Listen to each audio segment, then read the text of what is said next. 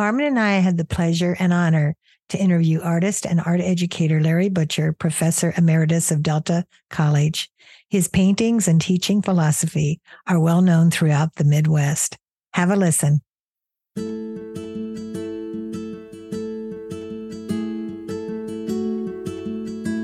Welcome to Art Ladders, The Creative Climb with Valerie Allen and Armin Mersman. This podcast is focused on interviews, features, and stories about art. It's for artists and art lovers. I'm Val. I'm the abstract artist in the group, joined by Armin, the realist.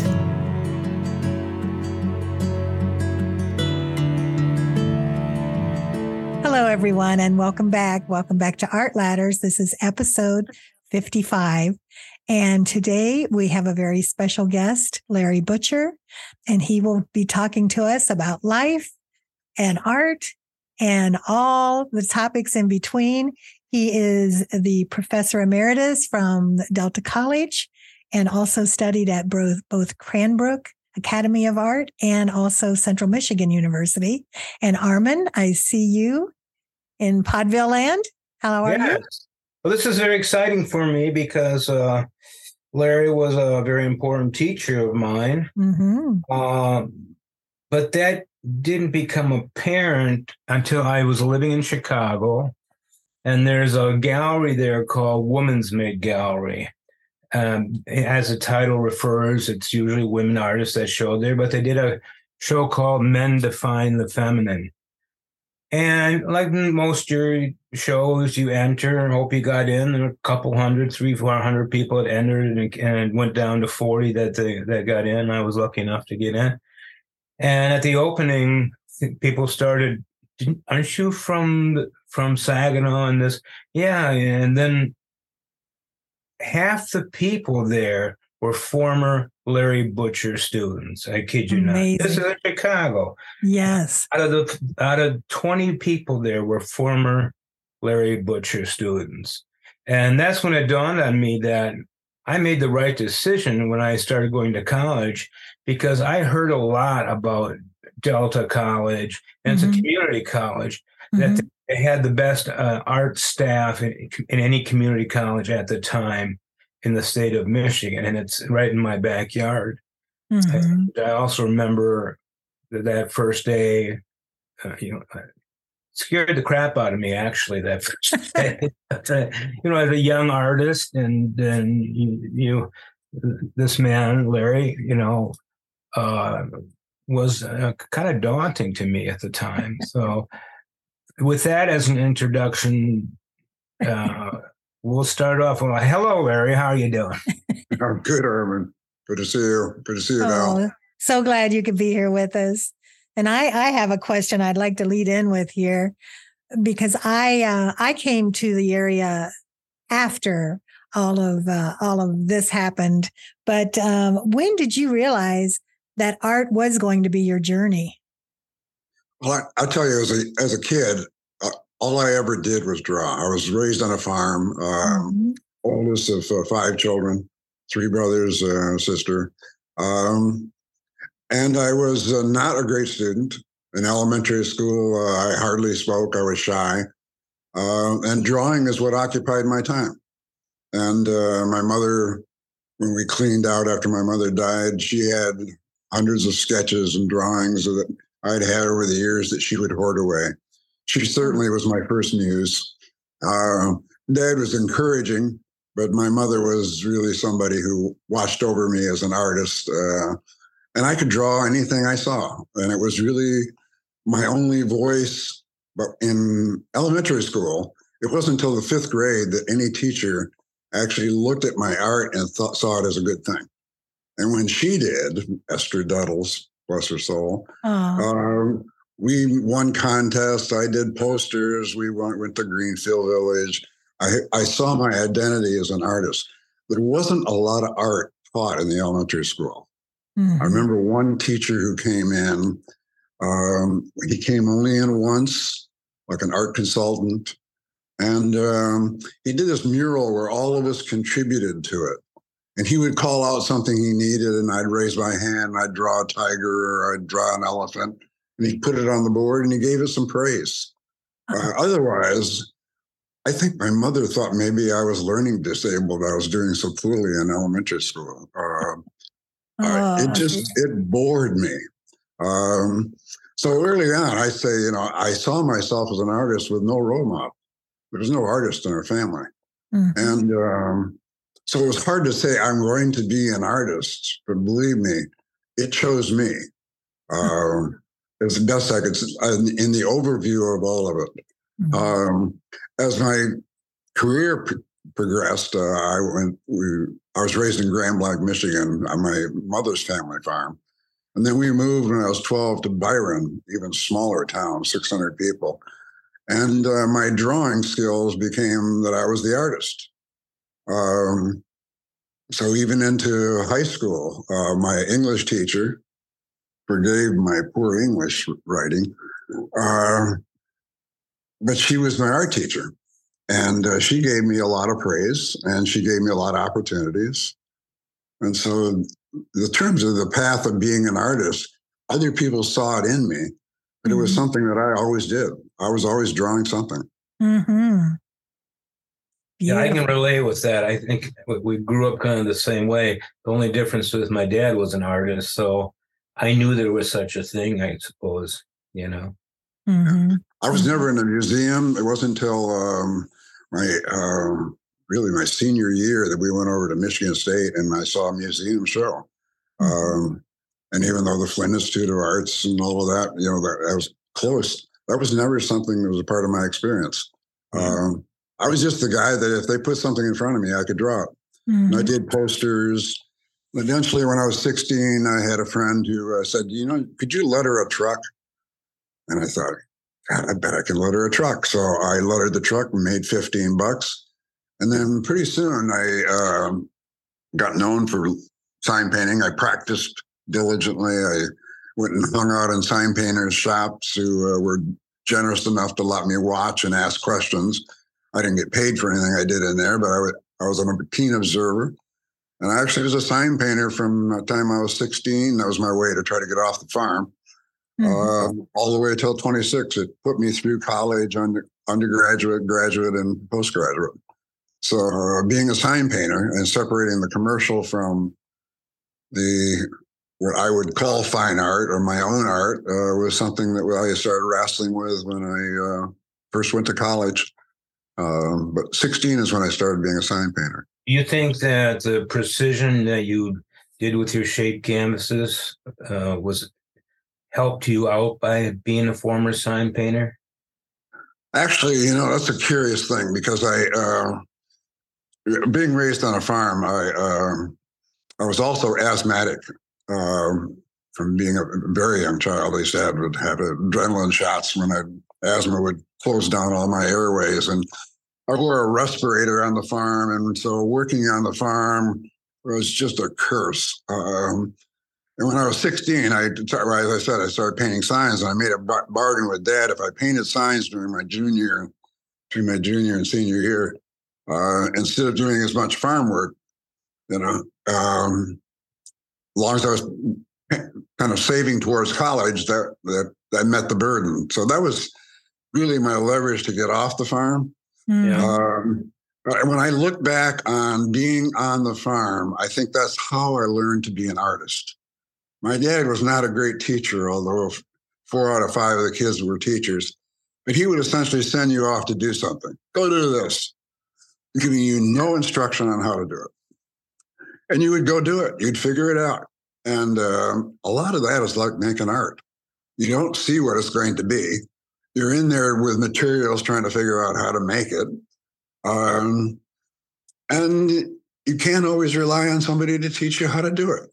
No. So I think about the farm, and the work ethic on the farm taught me a lot. In terms of the intricacy of the shape canvases, what would predate that was when I was in undergraduate school at CMU. Most of the instructors were old abstract expressionist guys. And though I loved the abstract eventually, it didn't talk to me in the same way as more hands-on. So I had an instructor named Bert Dickerson, who is the abstract expressionist painter, but he had a sculpture class. And so I was in the sculpture class and I was welding up an armature for a plaster sculpture. He walked by me and he says, "Don't put any plaster in." And I said, "Okay." And he walked away. That was Bert's teaching style. And so I started covering the skin of it with cut up tin and stuff from junkyards and creating intricacies that were with a welding torch, were hands-on, three-dimensional. Loved it. And they allowed me in there all day, all night. So I'd be up there all night welding and in junkyards. And I finally did a piece called Slaves of No Special Color, which was this square tin that had this bursting form bursting out of the tin. It had bars in it. Pretty elegant piece. The Flint Institute of Arts bought it out of a show that I was in 1966. And that piece actually forecasted the shape canvases, where the square tin that I had this form bursting out of, because it didn't stay in its space, made me think of the drawings that I had these squares that had things bursting out.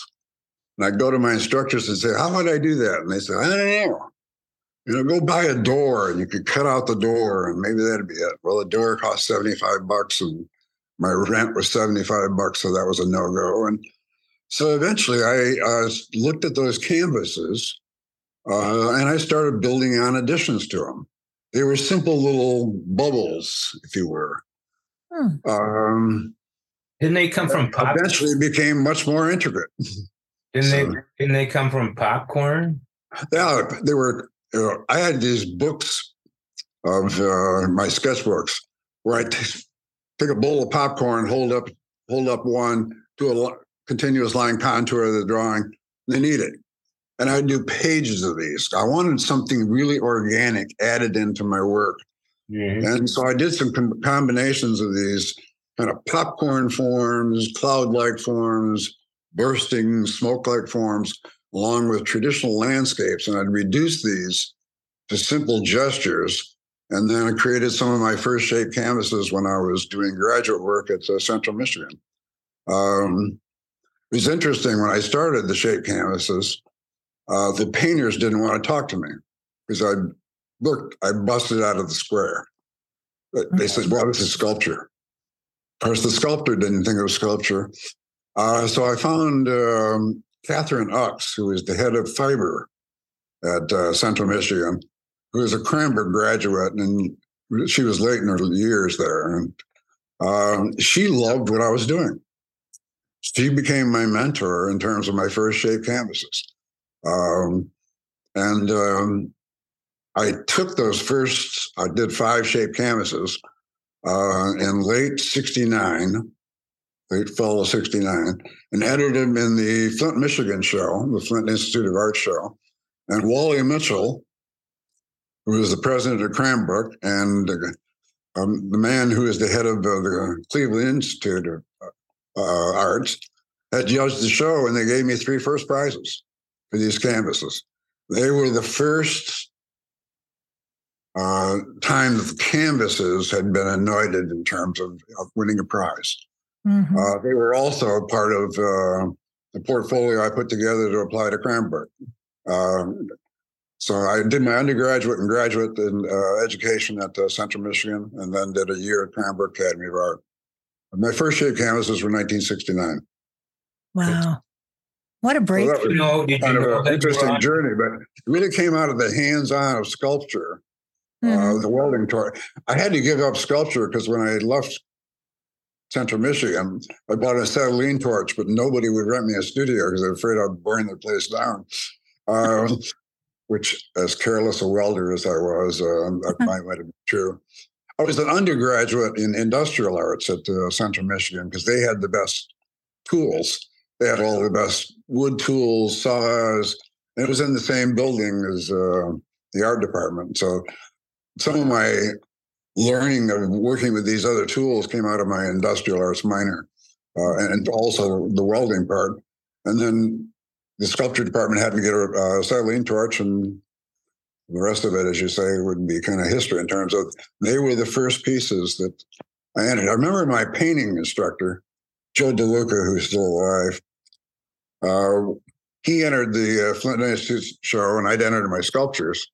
And I saw Joe, and he says, "Well, I saw that work that you entered down there at Flint. So at least I sent my best work." Oh, So, thanks, Joe.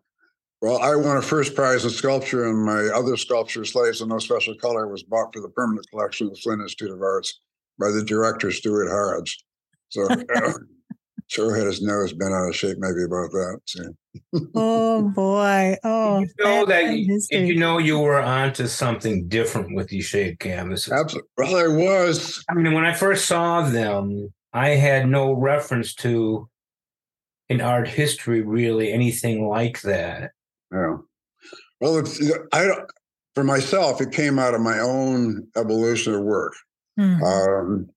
It was out of a need to try to figure out a way to not just cut it off at the corner, but allow that corner to move off on itself.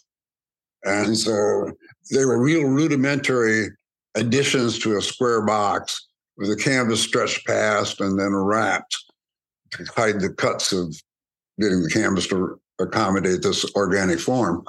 And, in it, I didn't have any reference. I would say there's a place where out of undergraduate school, your work tends to be derivative. I did pop art things that were large paintings that had flat surfaces and had letters and words in them and were painted with sign paint because that's what I had most of. I didn't, because I was a sign painter, I had sign paint, so that's what I used. But they certainly looked like Robert Indiana, and they looked like the pop artist.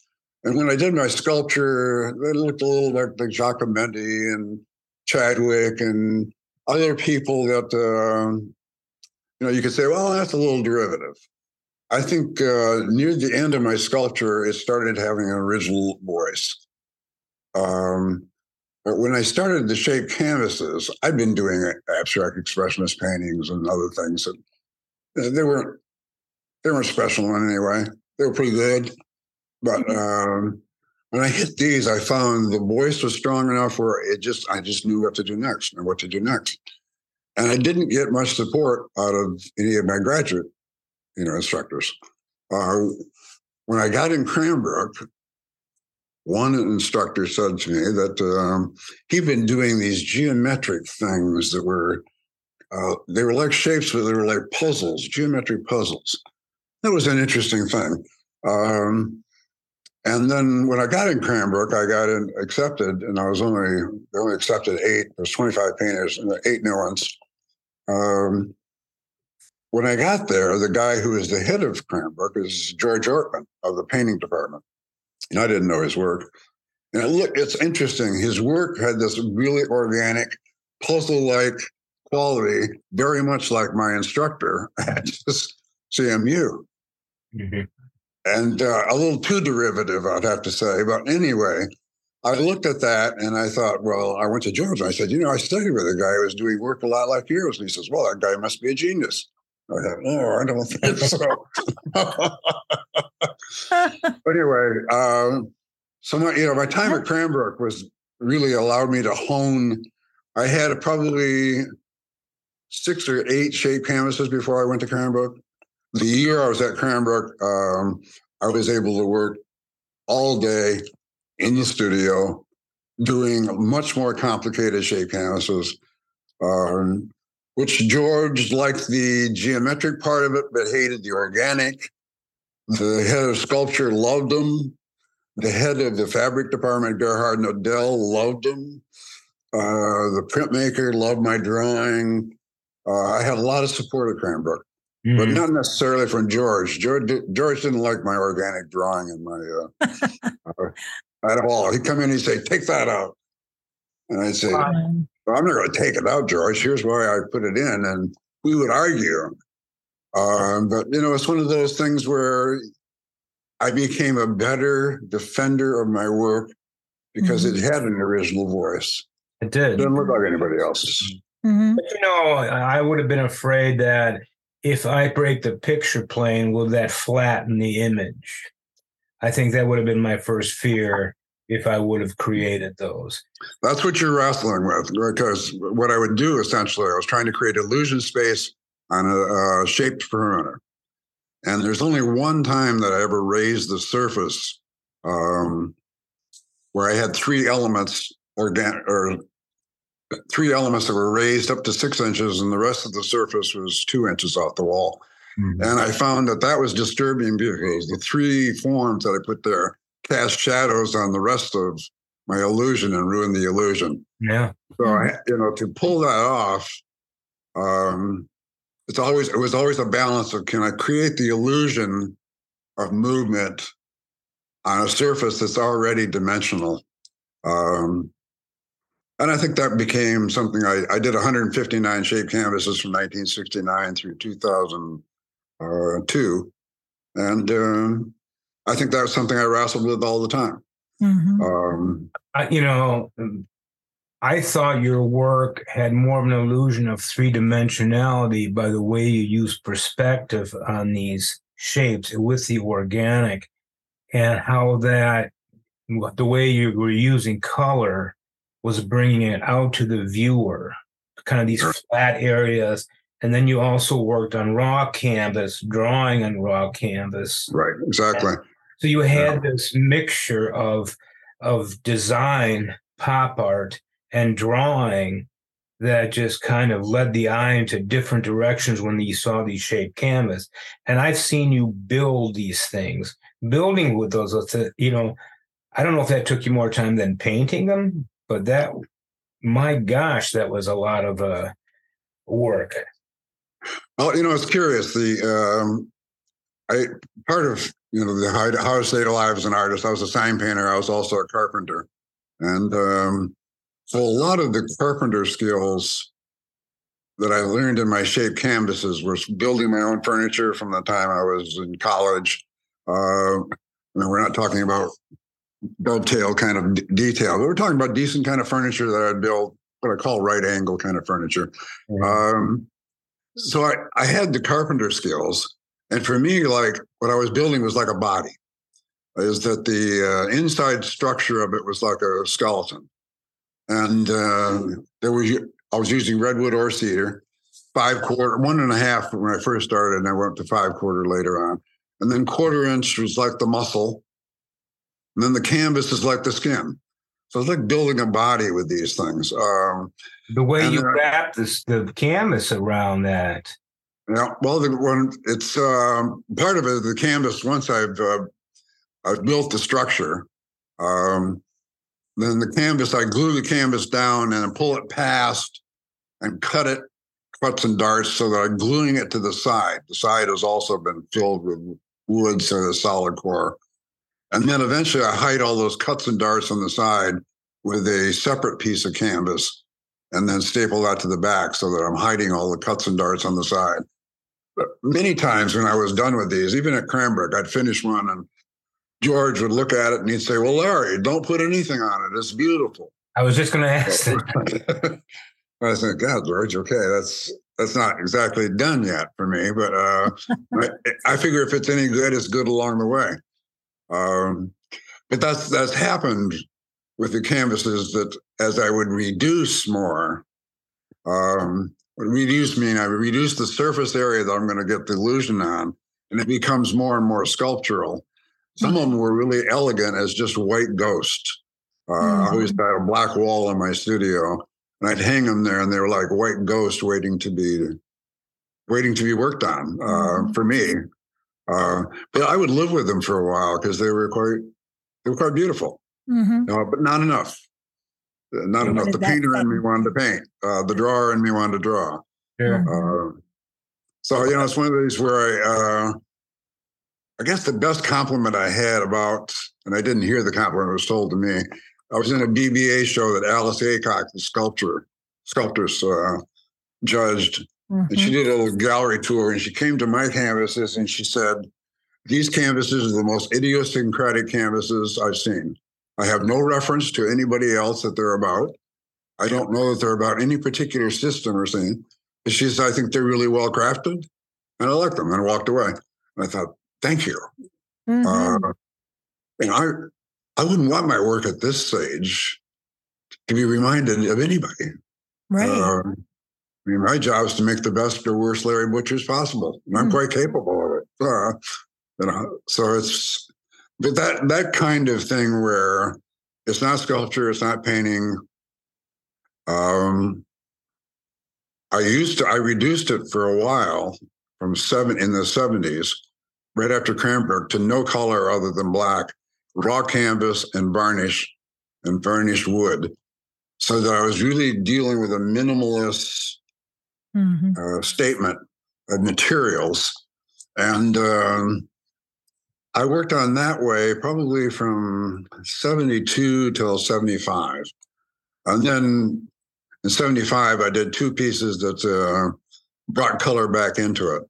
Armin, when you mentioned the perspective use, there's a piece called Hovering Transplant, which I think Val will find out on Facebook for you, where it looks like this aerial form at the bottom is coming right off the canvas. I know exactly the one that you're talking about.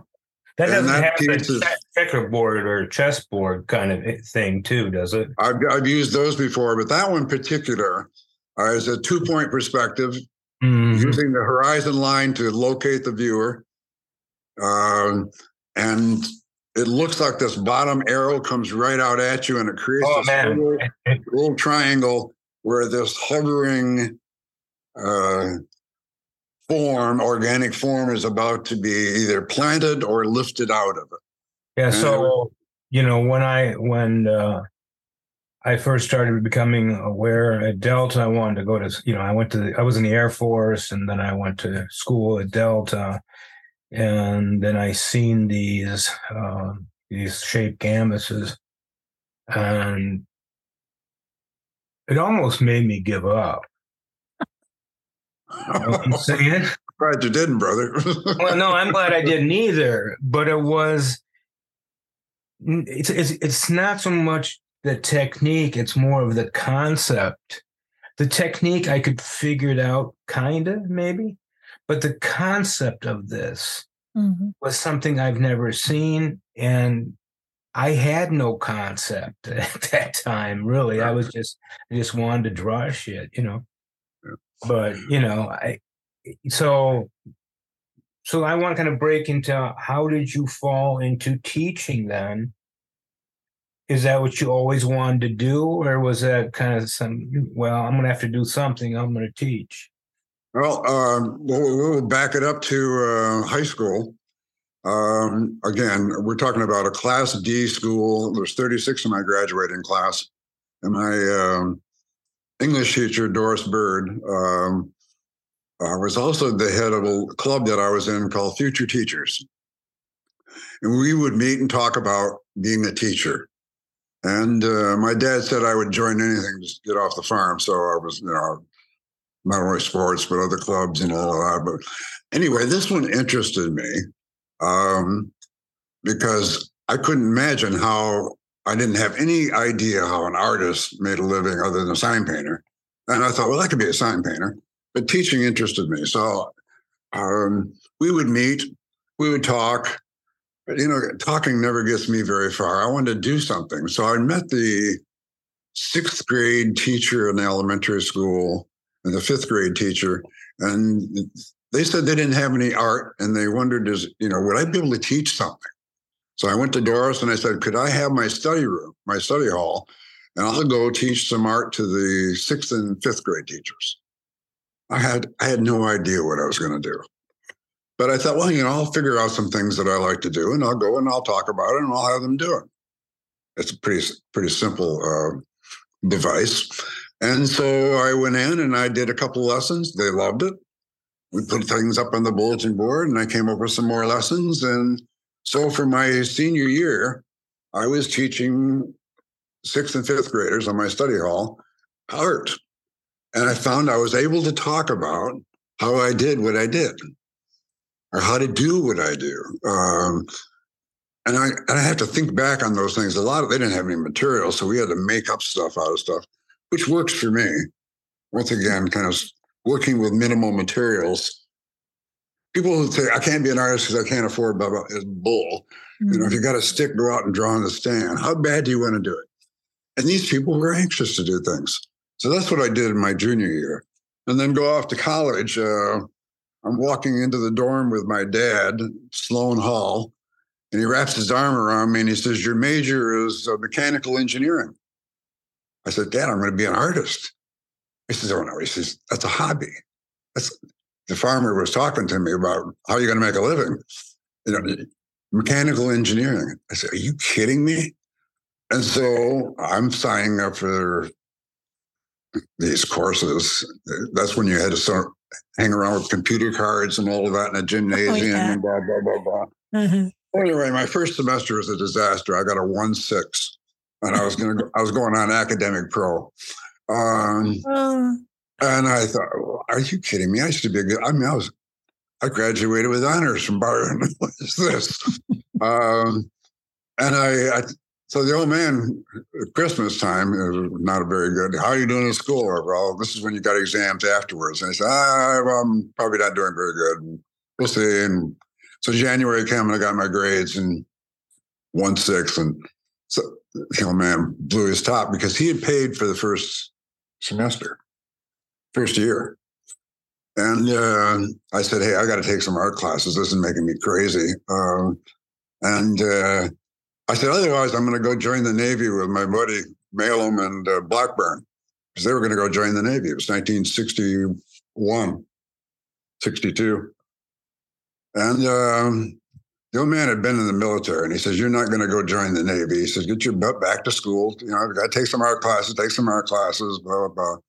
So I took some art classes, and I turned it around. And I got a 3 the second semester, and that averaged out, so I didn't end up on pro. And got decent grades in the art classes. And so then the next most important conversation happened. The old man put his arm around my shoulder and said, well, your sister Barb's going to Michigan State next year and I can't afford to send both of you, so you're on your own. And I said, good. And I was painting signs at the time. And I said, good. So I was on my own. And the only thing you could be is an art educator. They didn't have a BFA or MFA. So I became an art, my degree became art education. Mm-hmm. And, famous stories. Well, how are you doing in school? I said, well, I'm paying for it. I'm doing fine. I didn't show him my grades anymore. Right. My grades were a disaster. I had 27 hours a D. I had A's in my art and A's and B's in my industrial ed. And I know I got a lot of in fact, one of the D's that I got in English, I saw the guy later. He became the advisor when I was in the fraternity. And Doc Hodgins is his name, beautiful guy. And he says, Larry, about that D. I said, yeah, Doc. He says, it was a D-. Oh, ouch. I think a lot of us got D-minuses back in the old Vietnam days because the instructors didn't want to send us to war. And so I'm lucky to have gotten a degree. So my last semester at Central, I went in to see a counselor, first time since my freshman year. And the counselor says, you haven't seen anybody along the way? I said, no. He said, well, let me audit your stuff. And he audited it. And he says, well, first of all, you're 19 hours, or he says, you've got a 1.9 in Gen Ed. And if you don't have a 2 you can't graduate. Okay. He says, so you're going to have to take class. And he added it all up. He says, you're going to have to take 19 hours of classes, no art classes, no industrial arts. You got to get a B in one, C in the rest. Yeah. And I did. Get it. Oh, well, I've always known you to excel in anything that interests you. If you're truly interested, you're the kind of person that really looks into it, studies it, and that the kind of motorbike you bought or kind of car you bought, or when we used to play racquetball and all this kind of stuff, you were very serious about everything you did. All in, that's the only way I know how to play it. And, it's one of those where after I graduated and I had to go an extra semester, January 67. this lady came to me and said, I have a job for you. And I thought, well, I'm painting signs at Ray Klein Advertising and making a decent living. And I was also done some night teaching at CMU. And so I said, well, what's the job? She says, well, I'm the art consultant for the Mount Pleasant Public Schools. I have 7 schools, and you're teaching art from K through 6. I said, wow, that's quite a job. Well, my draft board at the time was going to get me because I graduated, and they weren't giving deferments for art teachers. Oh. So I went to the draft board and I said, well, I had this offer for a job at 7 schools, probably 2,000 kids, 40 or 50 classrooms. Would that be a deferment? And they said, that sounds like a hardship. That's a deferment. So how did you how did you get to Delta College, and how did talk a little bit about those times? Well, I did 3.5 years at Mount Pleasant, and actually that was a great experience. Elementary kids love you. You show up and you're like the Pied Piper. So what I did is I wrote 90 classroom, or my job was not just to teach the kids, it was to teach the teachers too, so that they could teach some of the art classes. So I wrote 90 lesson plans, K through 6. They had a booklet. They could choose what lesson they wanted. They would sign up, what they wanted to do. Their job was to have the materials ready, and my job was to show up, teach the class, and put up a bulletin board and go through the whole school. And I would rotate 7 schools. Eventually, at the end, I had student teachers. So I would go in, give the lesson, leave a student teacher, go to the next classroom. And we were like a blitz in the college. While I was doing this art consultant job, they said they'd pay for a master's. So I started the master's.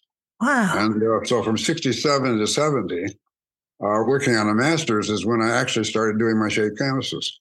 Mm-hmm. So that was important to me. But I had applied to Cranbrook right out of college with my pop art things and my sculptures. Mm-hmm. And the guy, Willett was his name in the painting department. I hauled in all these big paintings. The painters came out of their studio and helped me haul them in. And we set them up. And I set up my sculptures. And the guy looked over and he said, well, are you a painter or are you a sculptor? I said, well, I thought maybe I could do a little of both. He says, get this crap out of here. And when you decide who you are, you can apply again. Oh, boy. So I loaded it back up and they were hauling up. They said, well, are we going to see you next year? And I said, I don't think so. So I was 22 at the time.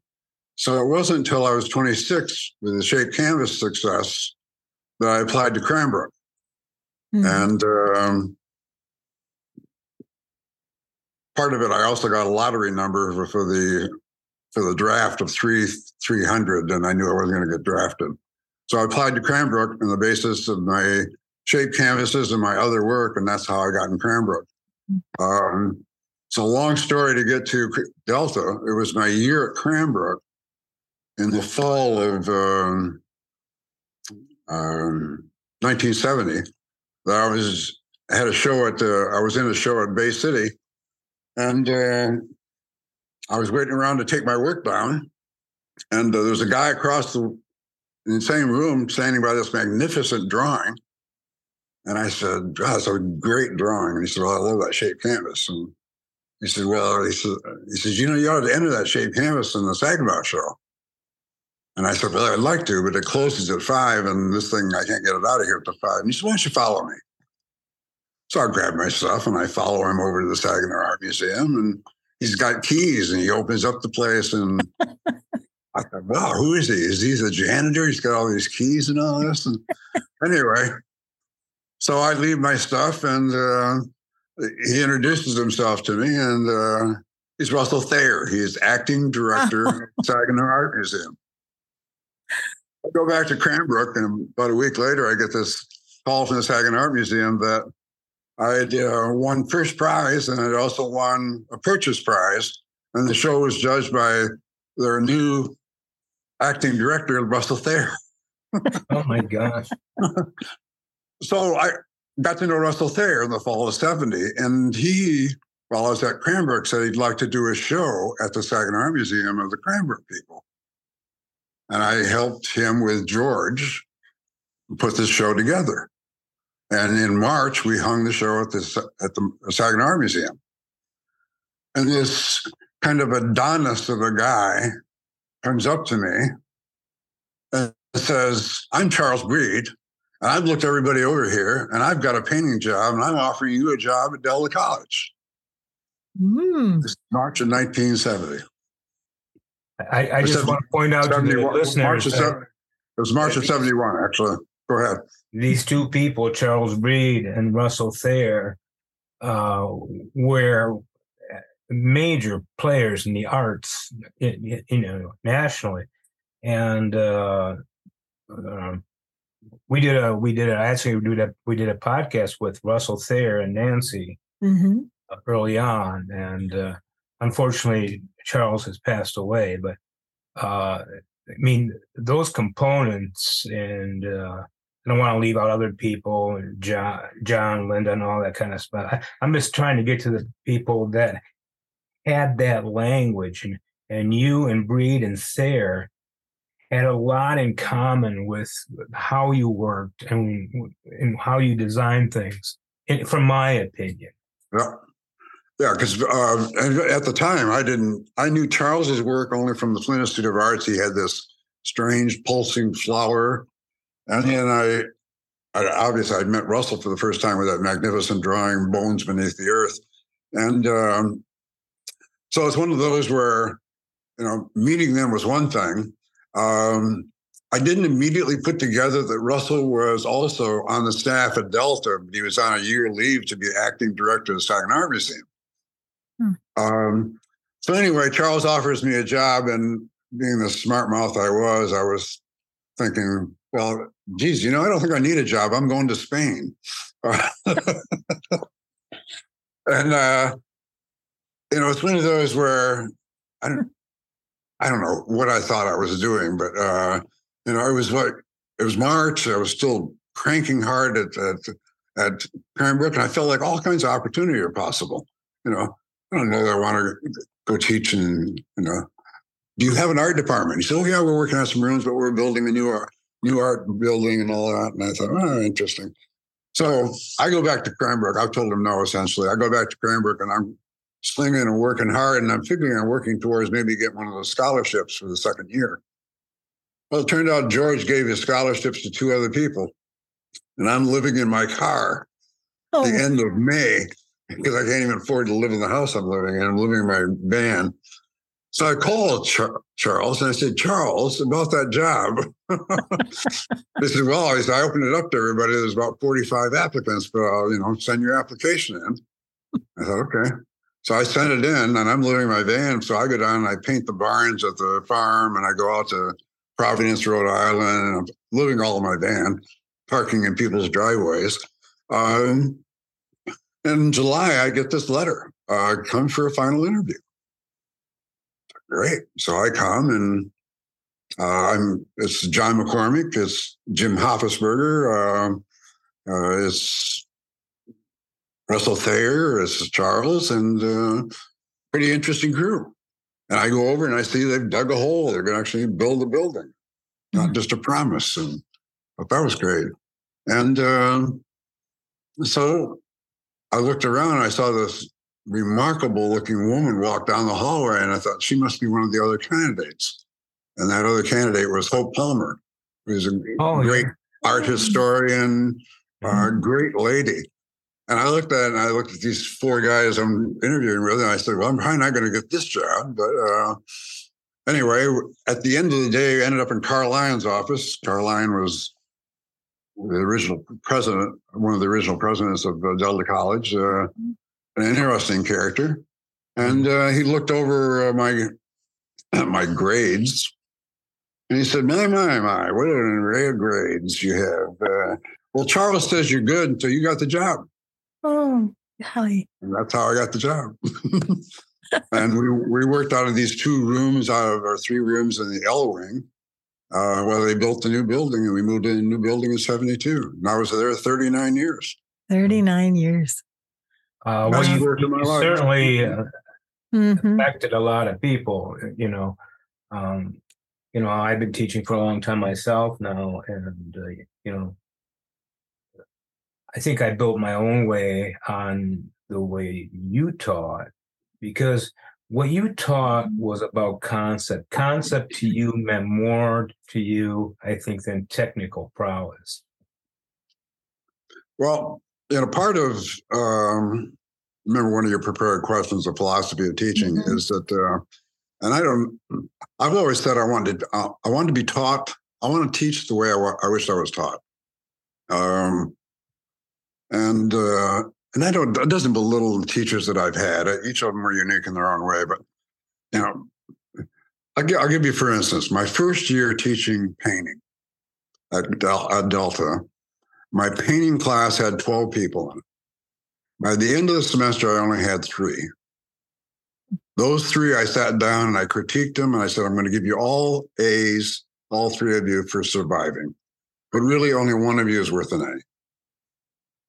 And anyway, they left. And then Charles took me aside and he says, Larry, where are you? I thought, well, maybe this is some kind of Zen question. Where are you? Well, I'm right here. I'm right here right now. He says, that's right. You are at Delta College. You are not at Cranbrook Academy of Art. These are people who are not graduate students. They are students who are coming with varying degrees of abilities and backgrounds. And you need to teach each one of them because they all paid the same amount of money to come and be in your class. That was the huge whack in the face of who I needed to be as a teacher. And so what really changed for me was know your students. So I would do lessons that they would reveal themselves in, and then I would use them to pry more out of them. And over the years of teaching, I decided the best I could say I am is that I'm a gatekeeper, a gateway to their new artistic life. And I can give them every tool possible for them to know themselves so they can walk through that gate and be themselves. And that if I do the fundamentals right, it's a community college. If I lay the foundation right, they can build anything they want.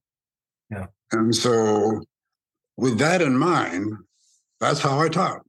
And I knew that they went out of there with as many, depending on their own abilities, but if they would do the lessons and involve themselves in that community that would happen with my classes, because that mattered, that I could build a community where they knew each other, because they would critique each other, because they would share materials with each other, or they would all be comrades in a common struggle of a tough lesson. That community would make them strong enough that they could do what they needed to do, even if they never took any more classes. And then the other thing with a community college is I would have in a classroom an 18-year-old, a 20-year-old, a 30-year-old, a 40-year-old. Oldest student was 80. And I almost blew it with her asking this kind of benign question, because she's 80. Well, what were you doing a year ago? She says, oh, I was in Micronesia with the Peace Corps. And she says, and I was the only white woman. I mean, it's like, take nothing for granted. They don't come empty to you. They come quite full. You may tap them, fill them up a little bit more or rearrange how they see themselves. But for me, it was a great experience. Essentially, I had 80 new people every year. Get to know. If I was lucky, I might have them for 4 semesters. If I never saw them again at the end of 15 weeks, they would be changed. And the most simple thing that we do is that they will be more aware of everything around them, attentive. Exactly. They'll see more. Well, you finally told me I can't take classes from you anymore. I did. You had 7. That was 4 and the 3 independent studies. Well, I thought we became predictable. And if I can't surprise a student by something I'm going to say to them, then they probably need to move on. Yeah. And you have reached that too with students who are repetitively taking the same. Oh, I think you can only be nourished so much from one source. I agree 100%. Yeah. And I really love that you brought it up, because one of my questions was how you would see attitudes change. But the way that you cultivated community in your class and they help each other, that is one of my key points when I teach. That is so helpful. And the multi-generational aspect is a definite plus. Huge. It's huge. The last classes that I taught at Delta in 2010, I had one class that were all 18 and 19-year-olds. Mm-hmm. And that class, I couldn't reach to the one who had more experience, life experience, and why that drawing they did had a little bit more in it than the one who's 18 hasn't lived as long. It wasn't there. And it was a decent class. And when I was done, I thought, wow, that was a hard class to teach. And I read the student evaluations, and they seemed to enjoy it. And I thought, well, it's one of those, I'm glad it was good for you, but this was tough for me. I didn't realize how much I rely on those experience bases. Like an 18-year-old come in and say, well, I didn't get my work done. I said, why don't you talk to her? Mm-hmm. She has 3 kids. Yeah. She's a single mom. She works a job, and she got her painting done. Why don't you talk to her? Mm-hmm. He knew. It's perfect to have that, just that experience. That somebody's sitting in a class with somebody the age of their mother and the age of their grandmother. Yeah. And you're not going to pull wool in the same way. You're not going to give some BS answer. You might try, but you get called on. The community will call you on it. I don't have to call you on it. So true. And the other thing is that all of us at Delta were practicing artists. We all exhibited. Mm-hmm. We all were practitioners of our discipline. So, there's times, and sometimes I think I probably shouldn't do it, but it'd be Monday, and I'd go to my painting class, and I'd call them all over to the rack, and I'd say, why is your painting in this rack? Why didn't that painting go home with you? I was in my studio painting. Why don't you care enough about this? Did you leave it in the rack for the whole weekend and you don't work on it? And that's it. I don't walk away, and we can continue what else we're doing. But they knew that I wasn't just teaching a subject. This is the food of my life. Right. You want to be nourished too? Yeah. Show up. Show up. Have you ever thought of, and I'm thinking of those 90 lesson plans you created back at Mount Pleasant, and all of the lesson plans that you created through your teaching career, of writing a book?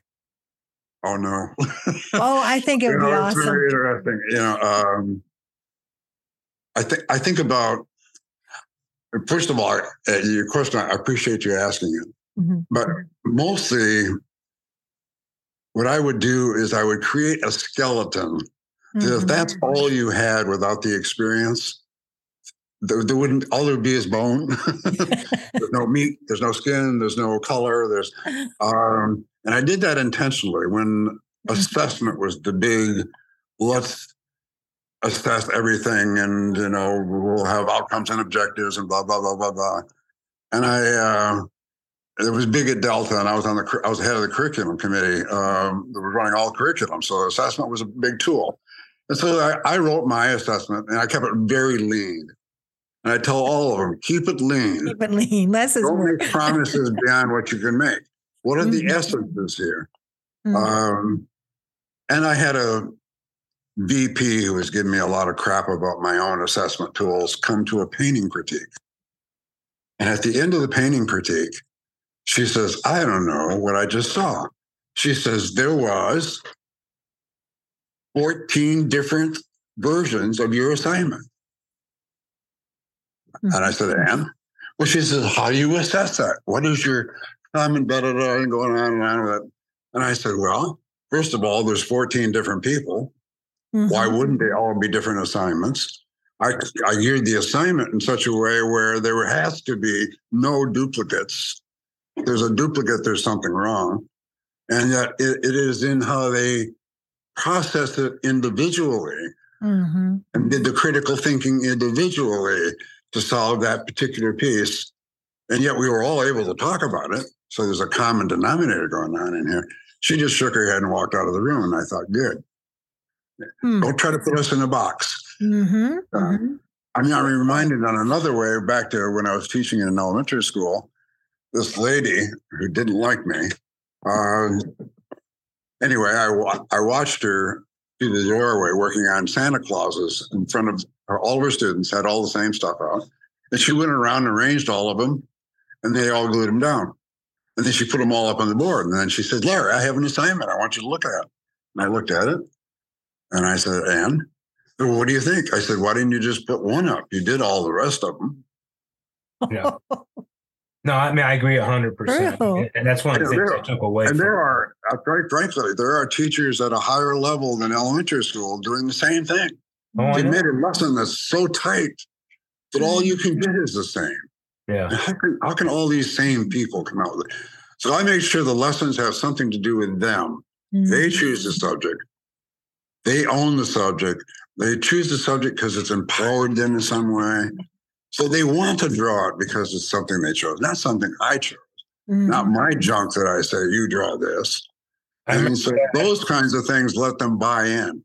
Yeah. I remember that popping up in your class one time. We got to start ending this, but I remember the assignment was fly, something with fly, some words, and everybody was doing fly. I did a fly, and this one guy, I did a zipper. Absolutely. And you looked at his work and you said, that's the best piece right there.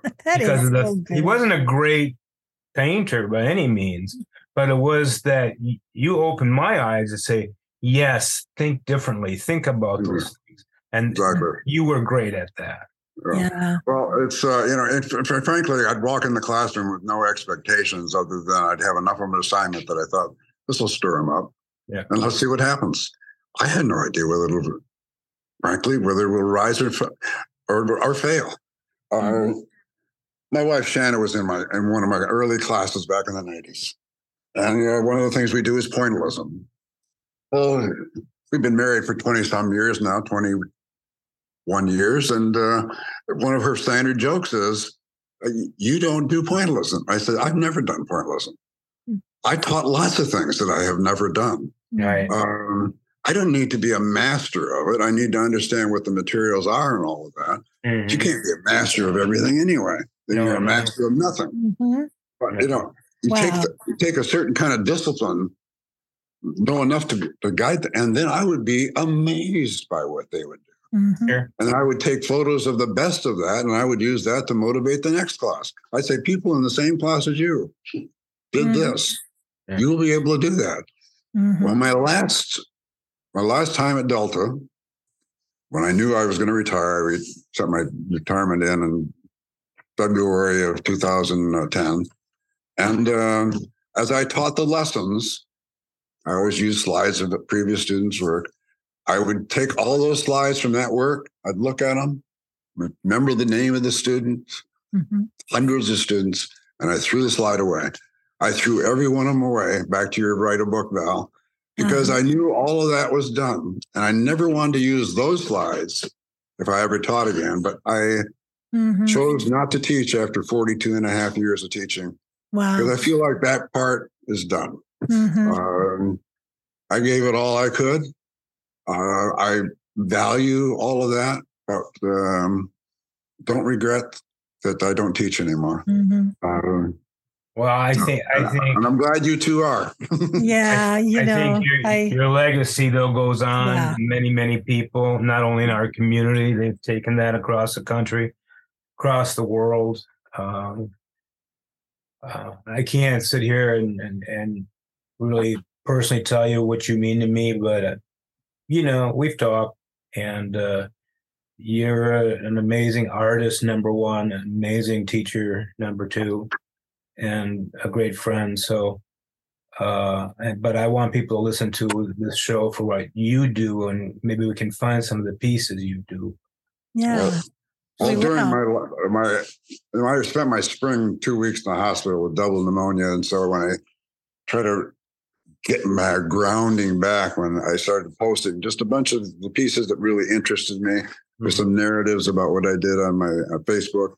And I asked Val, find something that you like, go ahead and post what you like. You'll see some of these names that I've said about these pieces. Interesting. I had cancer in 2002, and I'd say he was the nastiest teacher of anything in my life. And it reordered a lot of things. Unfortunately, some of the materials I used for my shape canvases was part of the source of my cancer. And so the shape canvases were done in 2002, August. And since then, I've worked only on paper, going back to my first love, which is drawing. You've made great drawings. You know, we kind of skip over that because of the hugeness of the shape canvases, but you're a hell of a draughtsman. And that was my first love, is what I was good at. Yeah. I draw with these large kindergarten pencils. I buy them by the ring or by the dozens. And I liked how they felt in my hand when I had a little hand. I still like how they feel in my big hand. Yeah. And the drawings for me are the most immediate. You can't hide in the drawing. You know, it is bare bones. It's not. Armin and I have talked. They don't value it as much. Although I wish you do your shape canvases, and I look at my shape canvas and I think, yeah, I like them. If I wanted to do one, I'd do one. But I really feel that chapter closed, and they are certainly some of my most powerful work. And I'm glad they're mine. You know, you go back to that kind of point of when you look at work. I look at lots of work. When I walk into a gallery show that I'm in, a jury show, and I see my piece, I think, glad that's mine.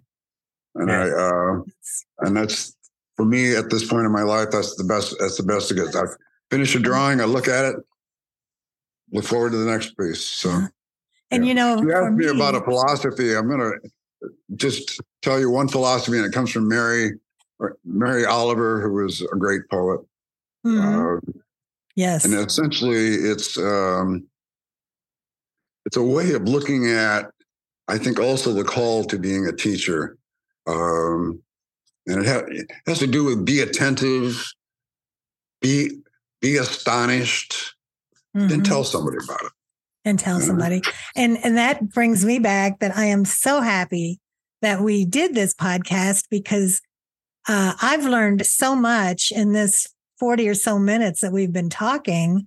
And, you know, I could say to you, hey, Larry, name the top 3 things you would tell an artist. But here's what I'm going to say. Here are my 3 takeaways as an art educator from listening to you. And 1, use what you have, the materials. You covered that in the beginning of the talk. Love that. Number 2, keep it lean. You know, as an educator, sometimes I feel like I have to have a step-by-step. I was just lamenting about it today, saying I need to open up my lessons to allow more decision-making by the artists, by the students.